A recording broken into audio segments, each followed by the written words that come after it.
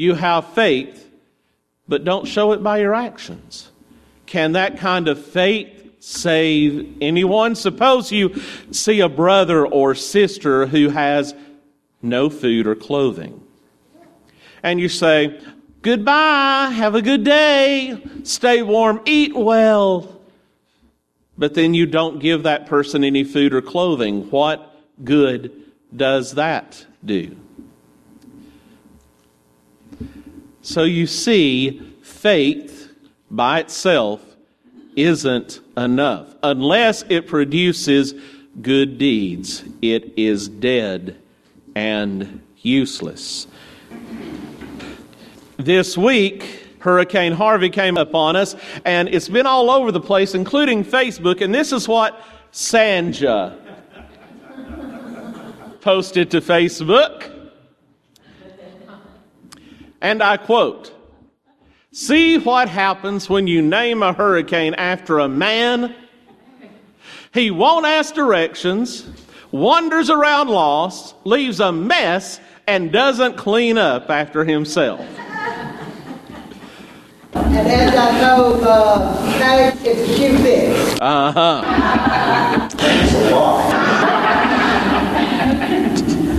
And it's funny, but dear Lord, this was a mess.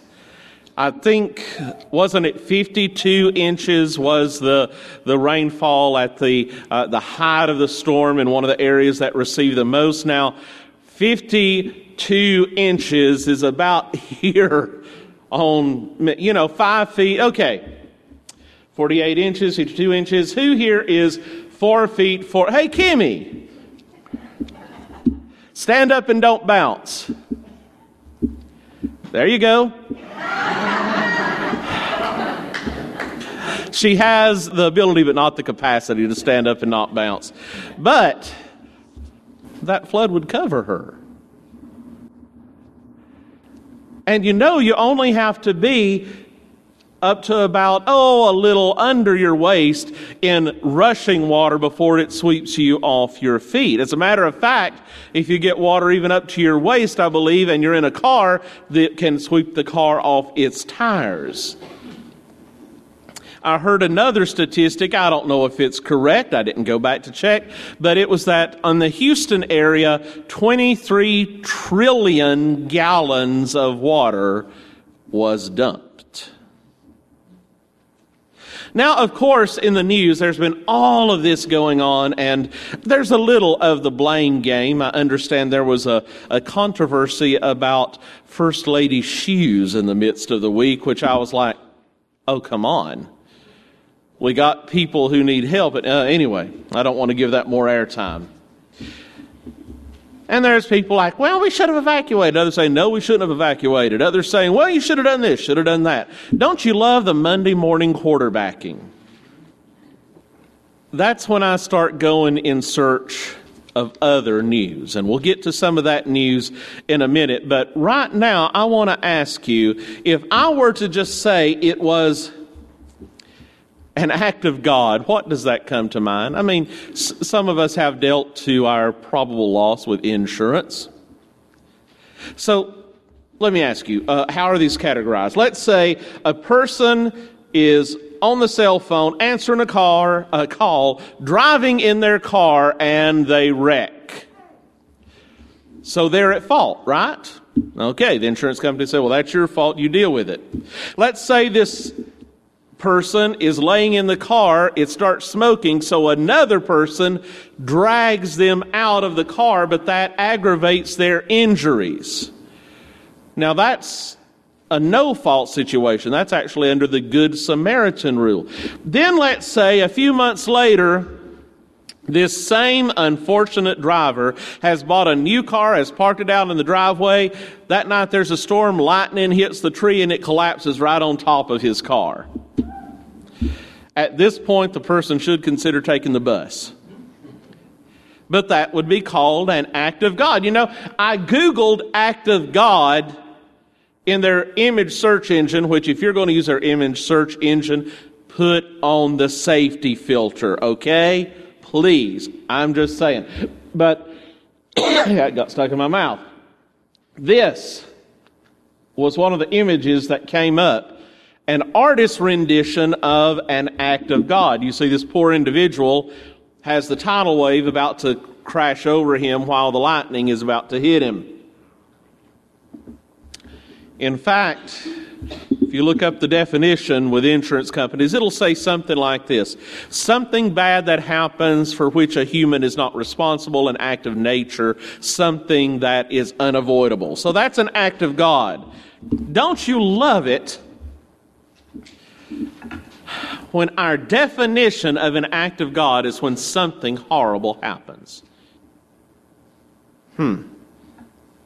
We know the Gospel's take is somewhat different. In Scripture, God is described as sovereign. That means He is in control. But the world is described as cursed because of what humanity has done. And this is kind of hard for moderns to get our heads around. Now, on the one hand, if you take Adam and Eve literally, as Paul and Jesus seem to, then the brokenness of creation is laid at the feet of the pinnacle of God's creation, which is humanity. In other words, by their actions, death, or you could say decay, or for our scientists in here, you could say entropy, entered in as a fundamental part of creation. But if you want to look at it another way, let me just do this by another example. Let's say, as we know happens, the federal government of our great country backs flood insurance for people who are building houses in flood-prone areas. That's the standard operating procedure, because the local banks would not take that risk upon themselves. So they do this. So now the banks say, okay, we'll lend you this money because it's going to be backed by the federal government. So we're not going to worry about the risk. So these people who couldn't get loans now say, oh, now we can get a loan, so we're going to build there. It's so beautiful. It's right next to the ocean. Just smell the ocean spray. That's wonderful. Now, as you also know, our warning and forecast systems are not 100%. That means whenever something may happen, all the alarms get hit. Now, how many times do you have to evacuate an area before you say, well, I've done this, let's say 4 or 5 times. I have packed up and I have run off to stay with Aunt Matilda or whatever her name is, and it's always nothing. This time, I'm just going to stay at home. Except this time is the time it is something. And it hits and you are in trouble. So you see how all of these human actions, where each step of it seemed kind of reasonable, but in the end of it, it's encouraged people to be in the path of danger. And then we say, that's an act of God. But is it? Now, God is described as sending both good and bad into our lives. You can read the book of Job and find that out. And it's in both Testaments. Sometimes we're even told by Paul that we're being disciplined by God. Though if you want to remember, please remember that discipline does not necessarily mean retribution. It has to do with character formation. But sometimes we're also told the bad stuff happens as a window to the better things that God has in store. The blind man on the road, who sinned? No one. This was so he could have God's glory shown in his life. There's another verse. God works all things to the good of those who are called according to His purpose. Let me ask you this. Have you ever been inconvenienced and we're kind of griping about it, and then you found out in the midst of it, even amidst your griping, that is exactly where you were supposed to be at that point in time? One of those nice God incidences that once in a while He just pulls the curtain back and lets you see, oh, so that's why I had this horrible morning and I was late for my visit and I was coming through at this particular time, and there I saw the person right after the wreck and was able to help them. Or saw that person on the side of the road and listened to God's call and said, just drive up and offer to take him to get some lunch. That's how God works. And I think since that's how God works, we should be calling those kind of things acts of God. And by the way, I just like this. These are people that were coming off of the boats, but I needed to find a reason to put it in here because 2 little puppy dogs in a cooler is just plain cute. Isn't it? But look at those 2 people. They have had probably the worst day they've had in decades. And there's a smile on their face. Why is that? Well, they got puppy dogs in a cooler. That'd make anybody smile. But at the same time, you see people behind them who have shown them their best, who have shown them kindness. See, over the past few months in the news, it's been all about all of our brokenness. Have you noticed that? It's been people yelling, people fighting, people doing horrible things to one another. It's all about the brokenness and very little about God's image or the following the leading of God's Spirit. And you know it when you see it. You turn on the news and you can pretty much, if you really think of it, you can start categorizing brokenness, fallenness, brokenness, sin, yes. But then once in a while, you'll say, okay, that's the image of God shining through. And often, if they let the quote run long enough, you might even hear, well, my church was doing this and we got involved. And then you know it's not just the image of God shining through, it's the Spirit of God working through the image of God created in us. And I'm glad to see that. I hate that all of this has happened, but I've been so glad because I have seen people being what in my heart I have always kind of hoped and thought that we as Americans were. And after all of this bad news and all of the griping and the politics and the fussing and you start to think just a little, what is this place? Do I even recognize it? But thankfully, since Harvey, since this horrible, wretched, tragic act of God on the insurance companies, you have had action after action that have had God's hand all over it. And it's been such a breath of fresh air because we have seen our fellow broken Americans still acting in love and in faith and in the interests of others instead of in their own self-interest. We see what we hoped was still there, but maybe we're beginning to wonder about just a little bit.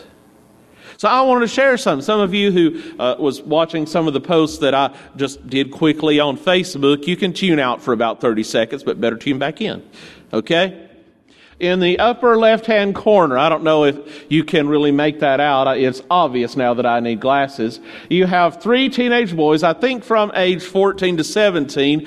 One of them woke up that morning and his truck was going to be flooded soon. So he said, let's go over and get my uncle's boat. So they got the boat, brought it up there in the trailer on the back of the truck. As I understand it, when the boat started to float off of the trailer, they got in the boat and were going around. They heard somebody yelling.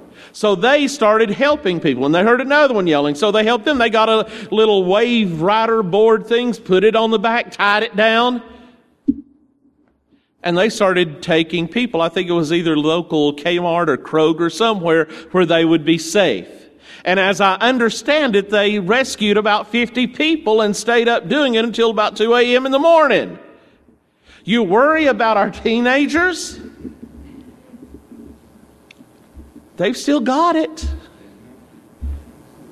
That gentleman on the right, on the other end of the age scale. This gentleman in Houston has been called Mattress Max. You can almost write the TV commercial when you hear Mattress Max. Come on down. Has 2 locations. All of his inventory is now ruined. You know why? Because he opened both of the locations whenever he heard the shelters were getting full up and said, anybody, posted on Facebook, anybody who needs a place to stay, come on down. You can sleep in our furniture locations. And people have been crashing in there on the bed, on the furniture. You see one person in the lazy boy kicked back. I don't know if the insurance is going to recompense him for this. I mean, it wasn't the flood that did it. It was his decision. He still decided to do that. On the lower half. You know, I would not normally say to look for inspiration from a tough-as-nails mixed martial art fighter. But Derek Lewis, when he saw everything was going on, he got in his truck, which you've seen those trucks that are about, 50 feet off the ground. That's the kind of truck he had. Had a Texas truck. It's big in Texas. So he was driving around helping people. And this one guy, he went to get this man and his wife, and this guy was, I believe, even wrapped up in his big old Confederate flag. He just had to save. And when he saw Derek, he said, "Oh man, I'm sorry. I don't need to get in your truck." And Mr. Lewis said, "No, just get on up there. I don't care. We're here to help. Get in the truck." Now, isn't that great to see after all of the news about racial strife recently? People seeing other people in need and saying all of that stuff doesn't matter. I heard that on just watching through the news channels. At this one shelter, the newsman was saying, and I can't believe it, 1 out of every 5 people that are here actually volunteers who are helping the other people. I also heard on a broadcast that some people who were driving down into a place where there was no gas left, with their boats behind their cars, coming up during the time the water was still rising, parking their cars, offloading onto the boat, that they were leaving their vehicles there knowing that the vehicle would soon be underwater because the water was still rising. One of them, they said they heard one of them whenever they left saying, "Well, bye, car." Now, for some of you, I know Marty's here. I wish Mary is here too, because she loves that little white doodlebug of hers. That would be hard, wouldn't it? Bye, car. How about, let's see yes, I got it. That's not a picture you see every day. Jet ski going out the front door with the lady in the back and the man looking up smiling. You know how that got there? This elderly couple, the waters were rising, so they had called up the local Chick-fil-A. Said they ordered 2 grilled chicken burritos with extra egg and a boat. And can you believe that one of the managers of Chick-fil-A, she sent her husband to pick us up, and we are so grateful. So, 2 chicken burritos and a boat. That's service. I just found this one out this morning and just stuck him in there real quick. You see Anderson Cooper in the middle, and the person who's, this is Shannon Townsend. And turns out that Shannon and I graduated from Lafayette High together. I think it was the same year. I barely remember his name, but he moved to Houston. And there he is being interviewed as yet another one of those many, and he's representative. There are so many that are not being interviewed. But they had the ability to help, and they did the right thing.